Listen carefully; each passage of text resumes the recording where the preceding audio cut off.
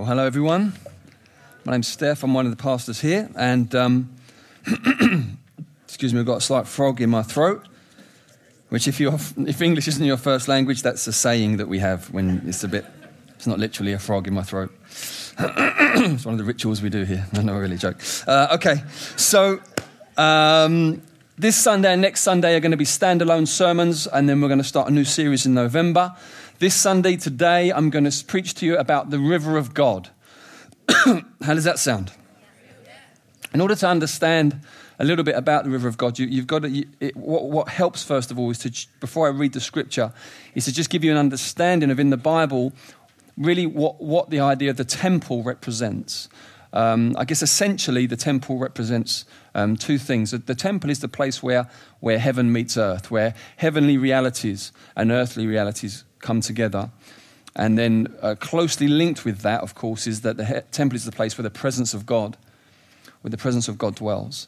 And when I say the word temple, all kinds of things may come to your mind. But just to give you a little bit of history with Israel, in the Old Testament, they had a temple known as Solomon's Temple. Solomon oversaw the building of that temple in Jerusalem.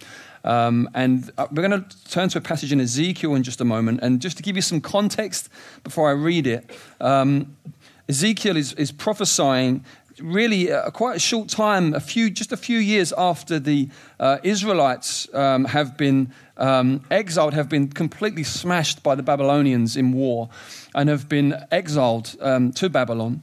And that happened in stages, but in one of the stages, the city was razed, and along with it, the temple. So Solomon's Temple, which was this magnificent building, where people would come from nations to see. It was completely razed by the Babylonians. And so Ezekiel is prophesying during 14 years, he says, after the destruction. So we're talking around about 573 BC. Ezekiel is prophesying about this. And he begins to prophesy about the temple, which, bear in mind, when he's prophesying about it, it doesn't exist anymore. It's not there anymore. I'm going to read to you a passage from Ezekiel, a passage from Revelation, and then we will dig into some short passages from the New Testament, which will come up on the screen. So Ezekiel and Revelation don't, so just listen carefully, and then the final passages will come up on the screen in just a few minutes. So I'm going to read to you Ezekiel 47, the first 12 verses. And he's been having this vision about the temple, and he's been saying things about it for a number of chapters. We get to 47, and he says, then he brought me back to the door of the temple, and behold, water, it's an important word for today's sermon, was issuing from below the threshold of the temple toward the east, for the temple faced east. The water was flowing down from below the south end of the threshold of the temple, south of the altar. Then he brought me out by way of the north gate and led me around on the outside to the outer gate that faces outward toward the east. And behold, the water was trickling out on the south side. Going on eastward with a measuring line in his hand, the man measured 1,000 cubits and then led me through the water, and it was ankle deep. Again he measured 1,000 and led me through the water, and it was knee deep.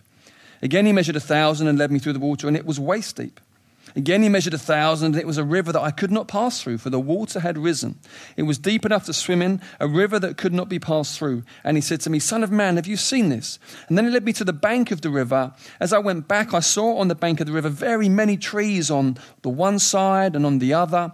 And he said to me, this water flows toward the eastern region and goes down into the Arabah and enters the sea. When the water flows into the sea, the water will become fresh.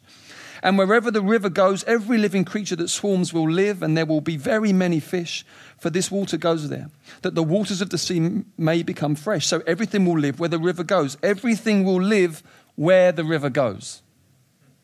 Everything will live where the river goes. Very important. Fishermen will stand beside the sea from En-Gedi to En-Eglaim. It will be a place for the spreading of nets. Its fish will be of very many kinds, like the fish of the great sea. But its swamps and marshes will not become fresh. They are to be left for salt. And on the banks on both sides of the river there will grow all kinds of trees for food. Their leaves will not wither, nor their fruit fail, but they will bear fresh fruit every month, because the water for them flows from the sanctuary. Their fruit will be for food, and their leaves for healing. Their fruit will be for food, and their leaves for healing. Now, this is quite a confusing vision for theologians because no one's quite sure what this vision refers to. There are numbers of different theories about what it refers to, and it would not serve us well to go into great depth about that this morning. Okay, it just wouldn't help us. We could do that another time, but to do that today would probably miss the main point that I can make from here. The main point I really want to make from this vision that Ezekiel saw is that there's something about the water of life flowing out from the temple that is important, and it brings life and healing wherever it goes. Okay? Now, I wouldn't expect you normally to just go with me on that, having not dug in depth, but when we go to Revelation, hopefully you'll see what is most certainly the ultimate fulfillment of this idea that will help you see that what I'm saying there is true. So if we go to Revelation 21 just quickly, and we'll go to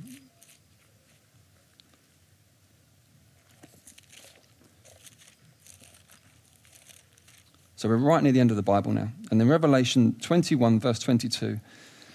John, who received this vision, he's just seen this incredible city come down from heaven. It's the end of all things. It's the end of when God makes all things new. And he sees this city come down. He describes it like a bride. And so there's this city bride. It's the city bride. You know, these aren't pictures that normally come together. It's just so packed full of meaning. This symbolism that you have these images that come together. How does a lion and a lamb be in the same person? City bride. Anyway, we've got a city bride coming down from heaven to earth. And it's the brand new creation, and it speaks of the people of God and all of that. And then he says, and I saw no temple in the city, for its temple is the Lord God the Almighty and the Lamb. And the city has no need of sun or moon to shine on it, for the glory of God gives it light, and its lamp is the Lamb. By its light will the nations walk, and the kings of the earth will bring their glory into it, and its gates will never be shut by day, and there will be no night there. They'll bring into it the glory and honor of the nations. Nothing unclean will ever enter it, nor anyone who does what is detestable or false, but only those who are written in the Lamb's book of life. Then the angel showed me the river of the water of life, bright as crystal, flowing from the throne of God and of the Lamb. Now remember, God is the temple in this new city. Just said that, yeah? So flowing from the throne of God, flowing from the throne of the one who is the temple, is the river of the water of life, bright as crystal, flowing through the middle of the street of the city. Also on either side of the river, the tree of life with its 12 kinds of fruit, yielding its fruit each month. The leaves of the tree were for the healing of the nation. So you see the same idea, but this, whatever Ezekiel was referring to in terms of the temple, here is where you see it ultimately fulfilled. This is the plan and purpose of God, that he will one day make all things new, that heaven and earth will come together in this magnificent harmony, and it'll be a brand new heavens and a brand new earth, and right in the center of it will be the temple who is God himself, and flowing from the throne of God is this river of life. So wherever the river goes, it brings life, and there's these trees either side of the river, and their leaves are for. So you've got life and you've got healing. It's a magnificent, captivating picture. It's the kind of thing that gets us out of bed in the morning, isn't it? Life and healing. If you're a born-again Christian, I mean, this is what you're about. You've been rescued from that thing that we used to call life, but we realized was a living death. We've been rescued from that, serving ourselves, serving other things that we were enslaved to. We've been born again out of that by the grace of God and brought into new life in Christ. And he's set about putting us back together, hasn't he? Binding up our broken hearts, healing us, renewing our minds. This is what we're about. This is what God does when the river of God flows into your life. So we've got this vision in Ezekiel. This is a bit obscure. What's he referring to? Then we've got this ultimate reality. This is what it's going to be like. The question I want to ask today is, but what does this mean for us now? Well, how does this work in the age that we live in? Clearly, we're not there yet. So how does it work being a Christian in this age before Jesus returns? How does the river fit in? Well, John chapter 4 and John chapter 7 give us some clues here. So they're going to come up on the screen. I'm going to read those. So this is Jesus speaking to a woman that he met at the well. Jesus said, he's talking to her. They're talking water because they're at a well and it's hot. So it's the kind of thing you talk about. Jesus said, if you knew the gift of God and who it is that asks you for a drink, you would have asked him. Jesus often talks about himself in the third person. Is that the third person? Yeah, it's kind of a bit unusual, but he's talking about himself, okay? You would have asked him, and he would have given you living water. Sir, the woman said, You have nothing to draw with, and the well is deep. Where can you get this living water? Are you greater than our father Jacob, who gave us this well and drank from it himself, as did his sons and livestock? Jesus answered, everyone who drinks this water in the well will be thirsty again. But whoever drinks the water that I give them will never thirst. Indeed, the water I give them will become in them. It's extraordinary. In them, a spring of water welling up to eternal life. John chapter 7, we're going to put it together. On the last and greatest day of the festival, where incidentally Jesus is in the temple, Jesus stood and said in a loud voice, let anyone who is thirsty come to me and drink. Whoever believes in me, as scripture has said, rivers of living water will flow from within them. By this he meant the Spirit, whom those who believed in him were later to receive. Up to that time, the Spirit had not been given, since Jesus had not yet been glorified. So I want to put these two scriptures together where Jesus talks about living water and say, in a nutshell, what are the components here? Number one, thirst. Thirst, very, very important. Number two, coming to Jesus Christ and asking for his Spirit and drinking deeply. And then we've got this idea of this river, this water of life that comes into you in such a way that it becomes a spring in you that then also flows out of you, which is eternal life. His indwelling, inflowing, outflowing presence from the deepest part of your being. That's what Jesus is talking about. That's Christianity. Okay? This is from the horse's mouth. This is from the source. He started Christianity. He knows what this is about. Whatever you've been taught or told, this is what it's about. It's extraordinary. I want us to really, really take this seriously today. I feel that maybe at times we don't take him seriously. And then as a result, you end up living in the lack of the good of that. We must take him seriously. We really must.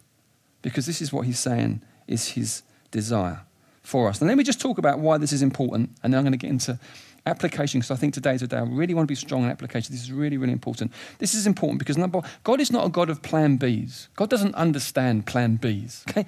You only have a plan B when plan A doesn't right.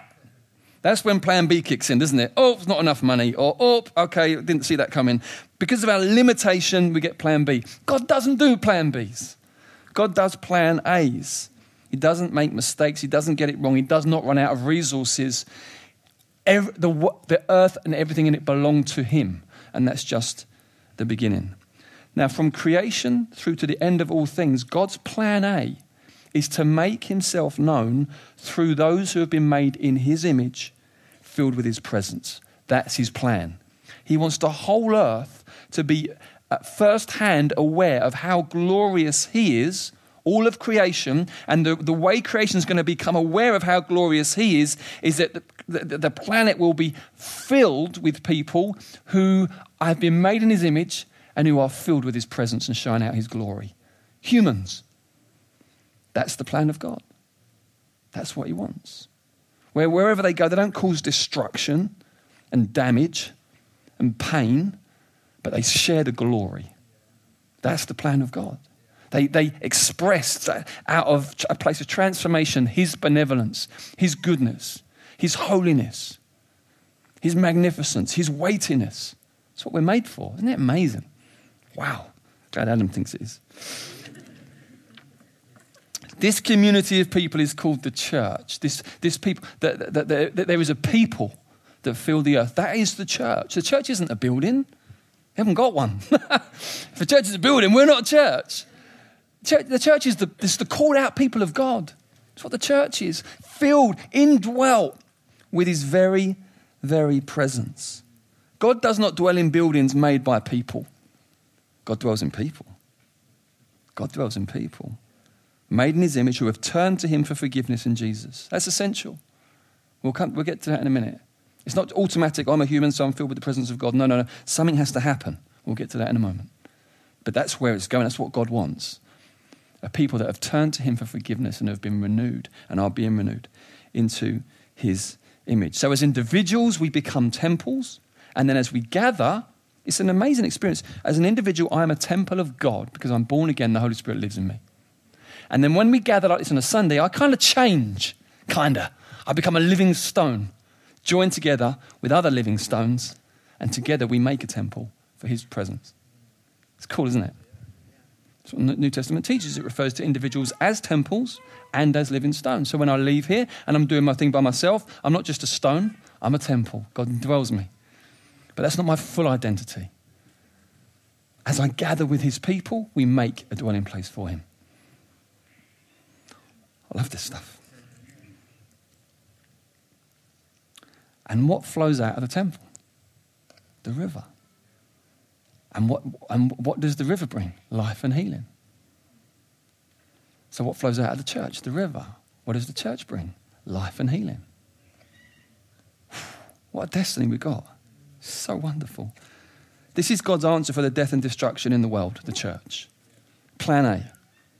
A people that are committed to drinking so deeply of his spirit.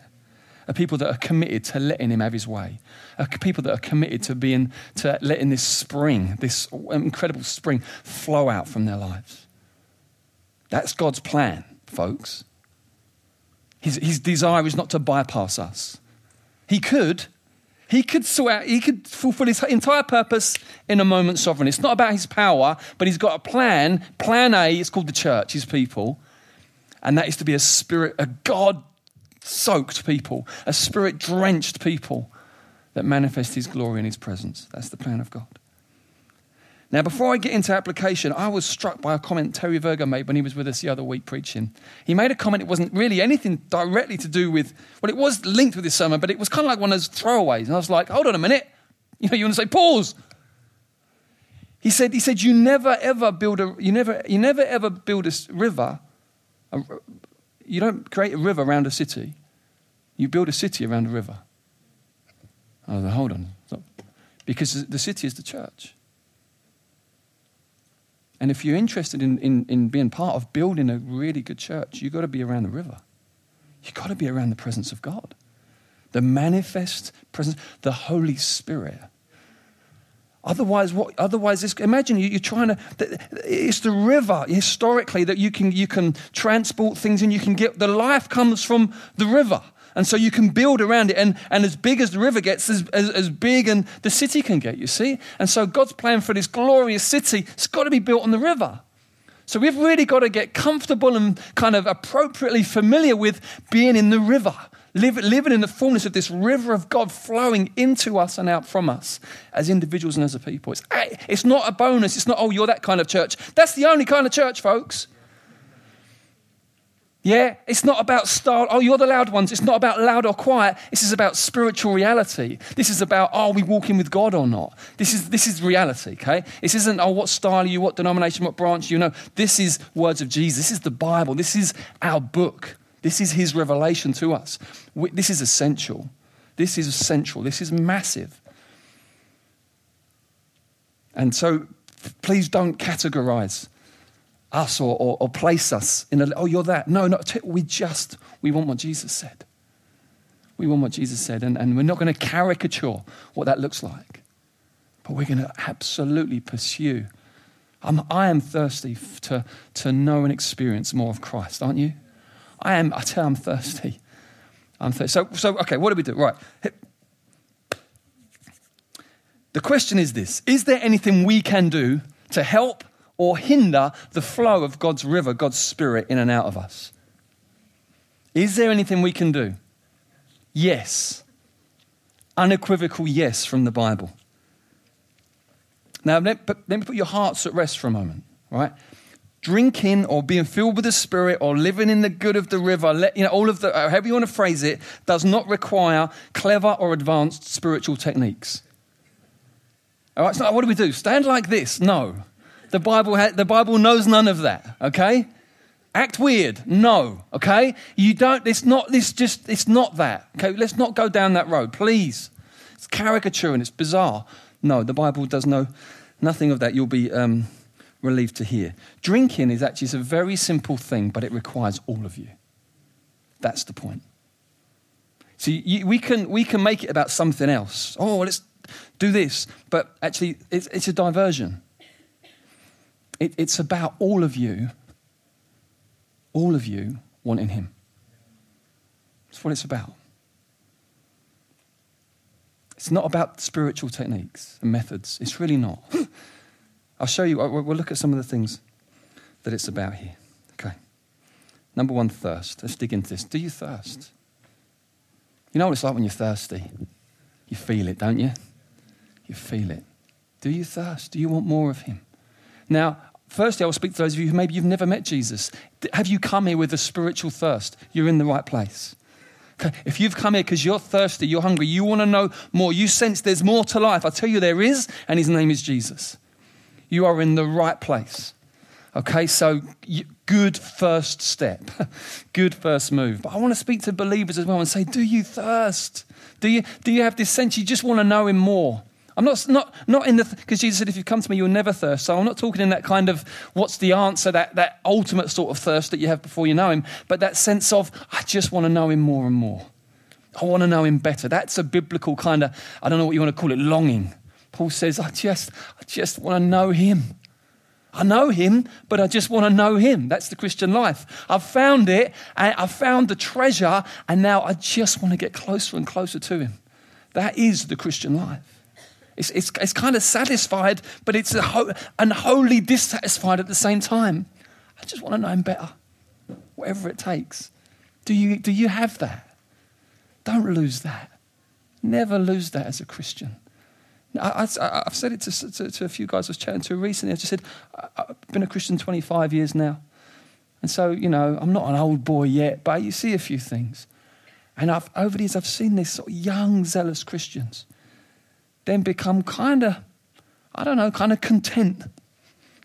Middle-aged Christians. Then become bored Christians.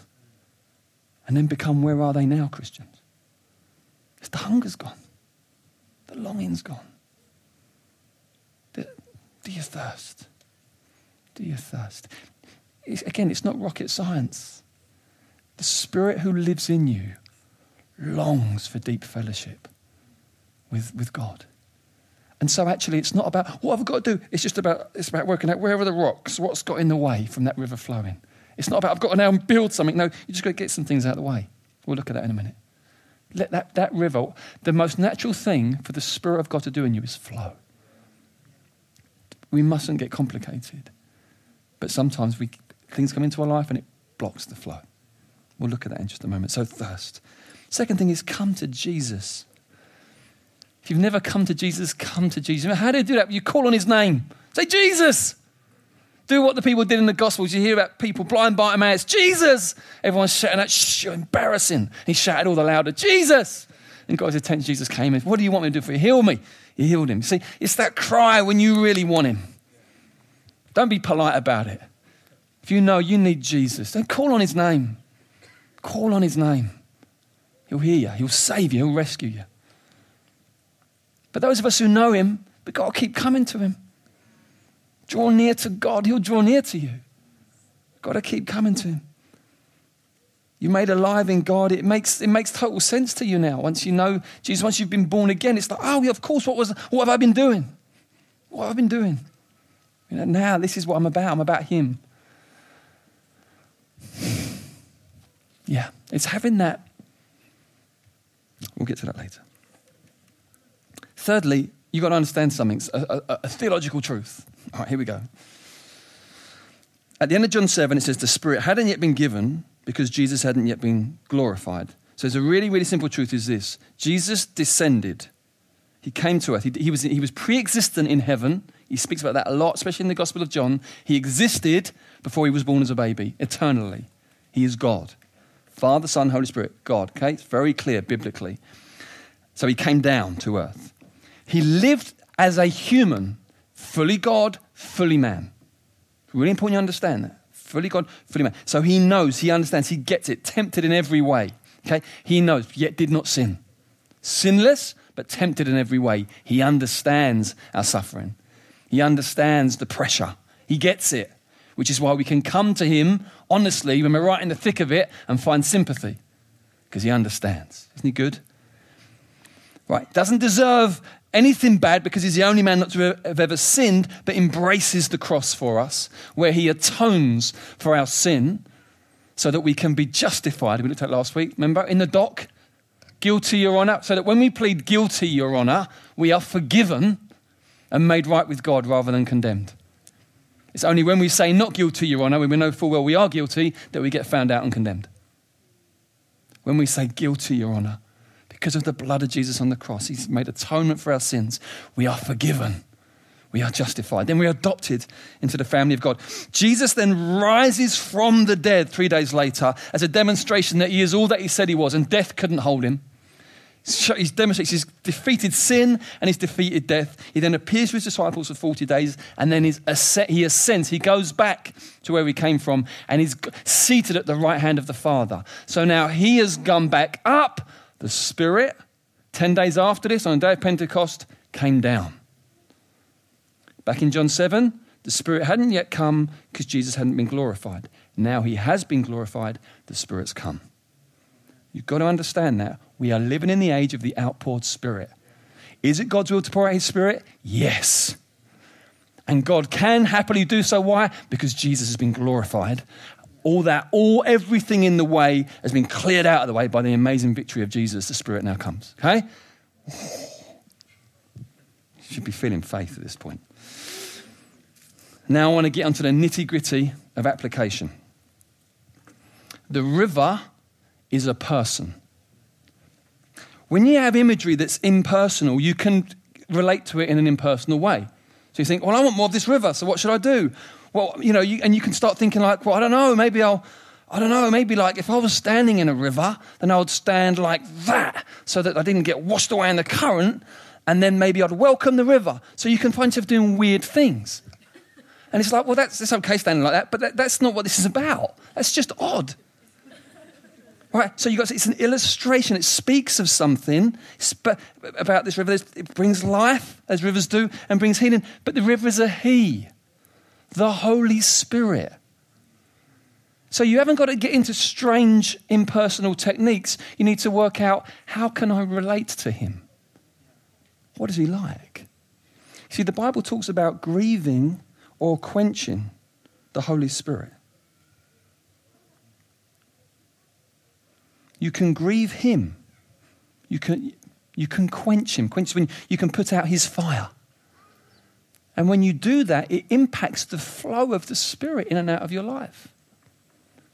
The Bible says, don't grieve him. Don't quench him. So what we do, we realize, it's not about strange superficial stuff like how I stand or what I look like. It's actually about what's really going on in there, which is much easier and much harder.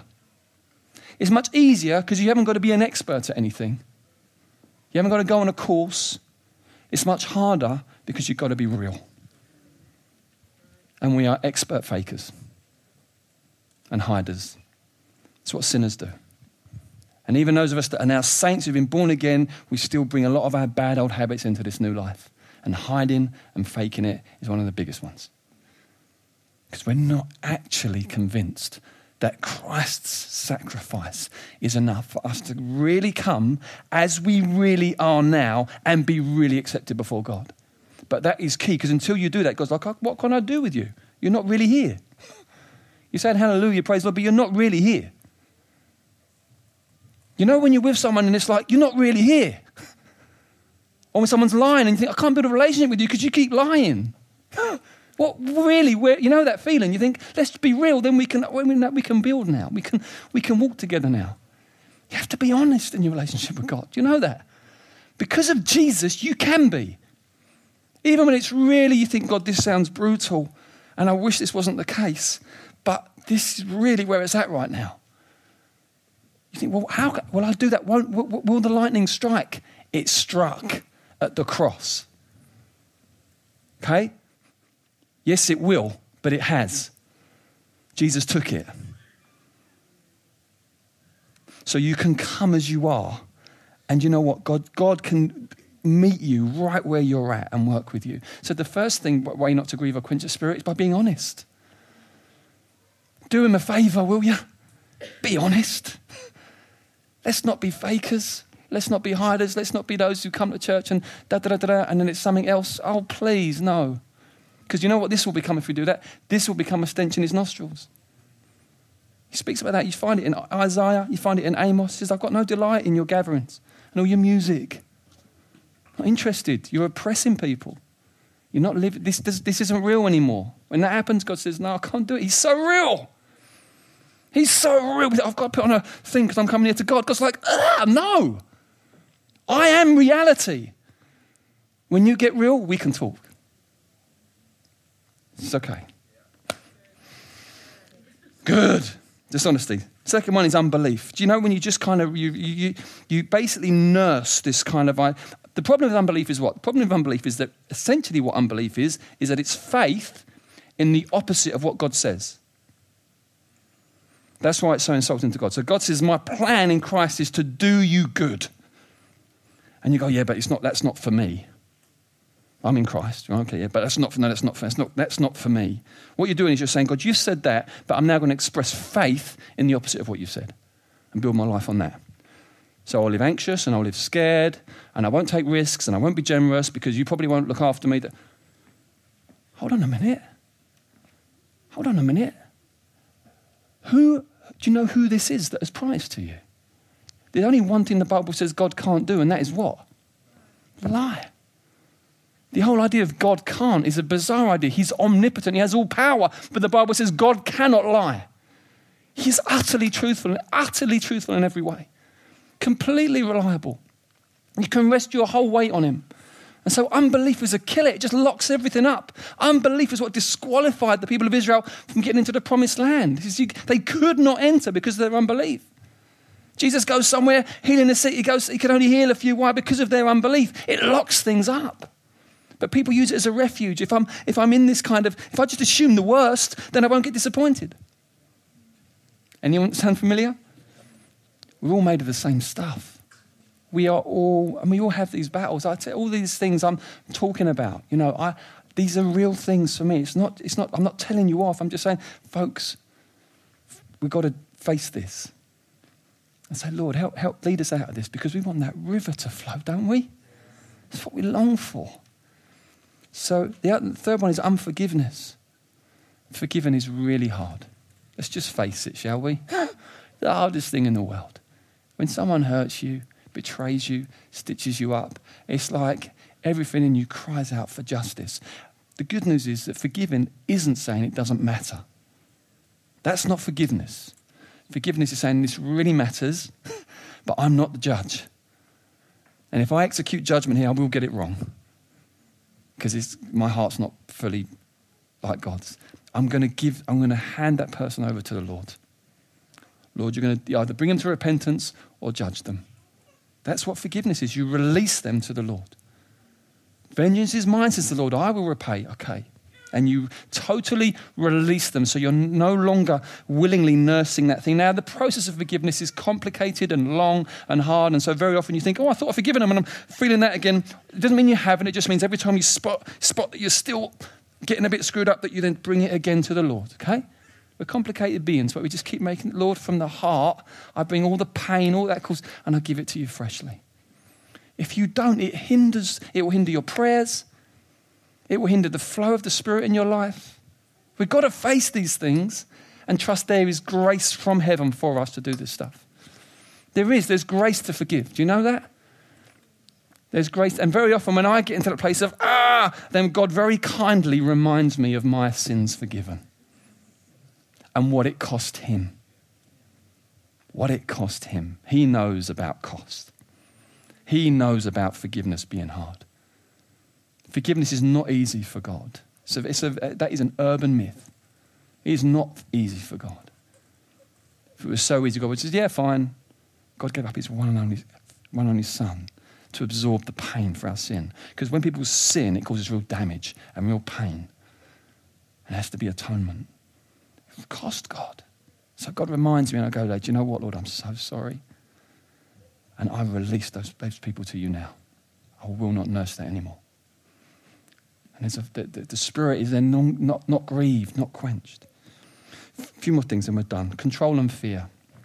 If you insist on controlling your life, because you're afraid to put it in God's hands, you're going to miss the adventure, folks. You are going to miss the adventure because you're basically just trying to manage your own destiny. You've got too many blind spots. Come on, just get out of the boat. Come on. It's mental. It is. Yeah, sometimes it's calm, sometimes it's like, oh my goodness. Right, but you find him in it. That's where he's out of the boat. He is wild. He is wild, and he's out there saying, come. Peter says, if it's really you, Lord, tell me to come. He says, come. So then Peter goes, and he's out, and it's like, oh, oh. Now, it's the other ones who wind me up at this point, because poor Peter, he takes his eyes off Jesus, falls in, Jesus rescues him, puts him back in the boat, and it's like, you can just imagine him going, oh, and it's like, hold on a minute, where were you? You were in the boat. You were just looking. So easy. Oh, yeah, oh, look. Come on, Peter gets so much stick. I applaud that man. He's out having a go. He's looking to learn how to walk this walk of faith. Come on, stop the control. It's a sin. You're not trusting him. With your past, with your present, with your future. That's where we live. That's the Christian life. We're living. We're looking to him because we need him. Because we're obeying his commands to come out on adventure. So we haven't got every I dotted and every T crossed. It's not that we don't plan anything, we don't do things well, we do. But you're involved in things that are way too big for you to be able to work out. You're involved in the purposes of God. He has to come through, he has to provide, he has to lead, he has to open doors. And he often takes it to the line, it goes to the wire. That's his way. You say, why is that his way?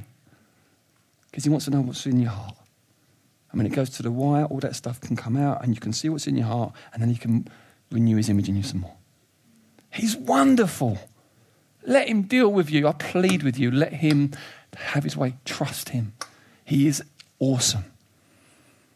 And you will have victories, and you will have, there will be weeping in the night, but joy will come in the morning. All right, joy will come in the morning. I stand here on behalf of him. He is faithful. I'm here as an ambassador. This is not me and my opinions. If it was, all leave, I'm going home, waste of time. This is the word of God. I'm representing him. This is who he is. He is faithful. He will fulfill his promises in his time. He will make good on every promise to you. Trust him. You must. I'm speaking on behalf of the King. This is what I do. This is him. He will do it. He cannot not. Creation would break down and crumble if he did not. The whole thing is held together by his powerful word. Trust him. He is awesome. Number 5, carelessness. You can just drift, just careless, just complacent, careless, and it just hinders the work of the Spirit. The book of Hebrews is real good to read. If you think that's me, read Hebrews. The dangers of just drift. It's just careless. I've been sort of thinking a little bit lately that I think we need a bit of help with the fear of the Lord. I think we get into the wrong fear, the fear that makes us go, oh, I don't want to trust God. But we haven't got enough of the good fear, which is that where you just go, whoa, where it takes your breath away, And you say, I'm praying, Lord, would you come and just show us your glory freshly? Because we're in such an irreverent part of the world. We really are, aren't we? God, help us to tremble and rejoice again. To have that trembling with wonder. That's what we need. Help us out of our carelessness and our complacency. You've got, you reap what you sow. Holiness is a harvest. It's not some magic thing. If you want to be holy, it's a harvest. It's about choices you make. It's about taking God seriously. It's about where you're investing. I will say this because if you don't speak into the actual idols of your age, it's too general. I was at this Christian thing, as is my want, and someone was talking about diet and all of that. And I'm sitting there thinking, I'm not relating to this talk. I'm not relating to it. Because he's basically talking lots about eating healthy food. But I wasn't relating because I'm not healthy, but but I'm thinking something's not connecting here. And I said, and he basically said, this church is full of people. We lived in the home counties, not in London. Church is full of people that are basically really unhealthy and not doing well. And so he was talking about just, being kind of I guess, a good steward of of your body and eating well and stuff. And I suddenly thought, you know what? In the main, our church being in London, it's the opposite. It's the opposite. But I think very often in an unhealthy way. There's so much investment into the body and health that it's like you compare it with the amount of investment into the spirit. I'll be honest, sometimes when I don't know what to say when we just talk, and I'm not judging, I'm just like, oh gosh, no wonder you're weak. I mean, no wonder you're really weak spiritually. It's not even a mystery. It's like if I ate a Snickers once a week and that was it, I'd be in trouble.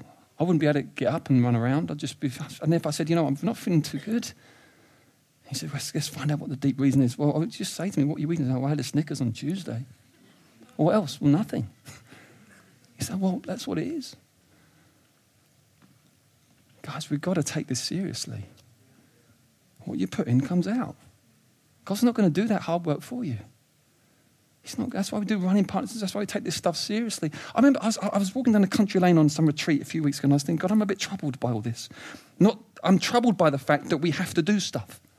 I said, Lord, if I was really born again, if it was new life, surely it would just bubble the whole time, And I was kind of trying to work this through with God, saying just, all this stuff, like Bible reading and praying, and, if I don't, I kind of feel a bit stodgy. Lord, am I really born again? I was going down that road, And then I just suddenly sort of was made aware of a parallel image of natural birth. Natural birth, you still have to feed, right? You still have to feed, eat and do, but there's still that miracle of, wow, you're alive. That's still, wow, you are alive. There's something alive to feed.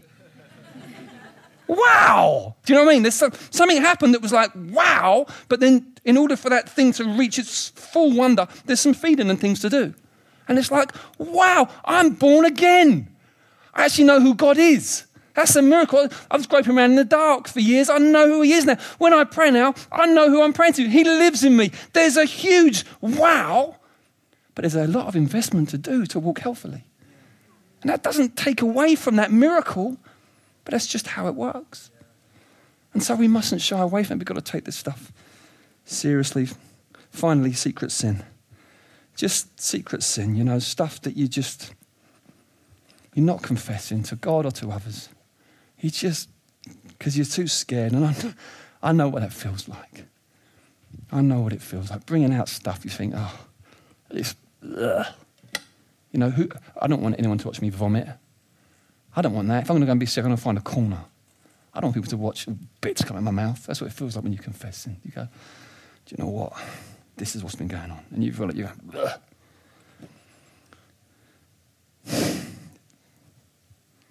All I can say is,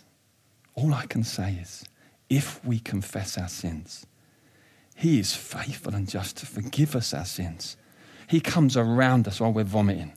He puts his arm around us and he's got the wet wipes out and he wipes our mouth. You'll remember this at least. All the bits hanging off. He wipes them. Hear it. He doesn't just forgive you, he cleanses you. 1 John 1:9. Wipes you, gets you looking, all right, you're looking good now. We'll get you up. That's the gospel. Because Jesus was made sin for us. Okay, so it's grace, but you've got to engage with this thing. So there's no crazy spiritual techniques, but there's that stuff. And if we engage with it, do you know what? That river's going to flow. That river's going to flow in and out of you like a torrent. That river's going to flow in and out of us. And I think that's our destiny, isn't it? I can't see what other options there are. I think that's our destiny. And so I know I've gone on long, but I just felt this is a burden that I had to bring. So maybe we could just stand and work out how to respond together.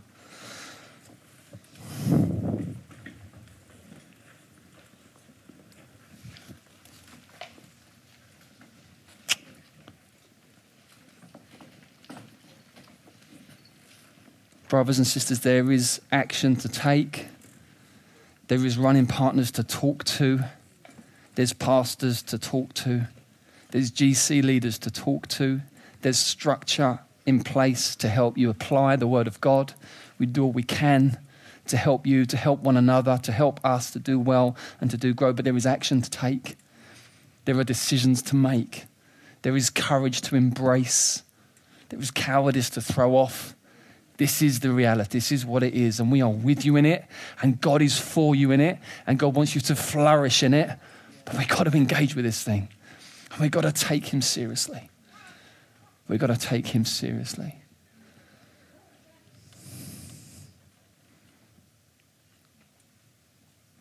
And we're going to break bread. And that's the key. You see, we come back, we remember, don't we? We remember. It's all based on that moment. An incredible act where this is blown open this way for this river to flow. And for us to be the temple in a really fruitful way. It's the broken body. It's to shed blood. He will never call us to, we will never have to embrace that. That is one and only. That is his work for us. We will never be forsaken. We will never be left. We will never become sin. We will never be, that will never be us because Jesus went there for us. And so he can come alongside us, and it's not easy because we have our own cross to carry. It's the stuff I'm talking about today. It does. You have to die. But you know you can. Why? Because you're in him and he's in you and he gives you power to do the things that need to be done. So as we take the bread and the wine, all I'm going to say is engage with God. Do what you got to do. Speak to who you got to speak to. Take action. And as we honor the Spirit, he will flow. Amen.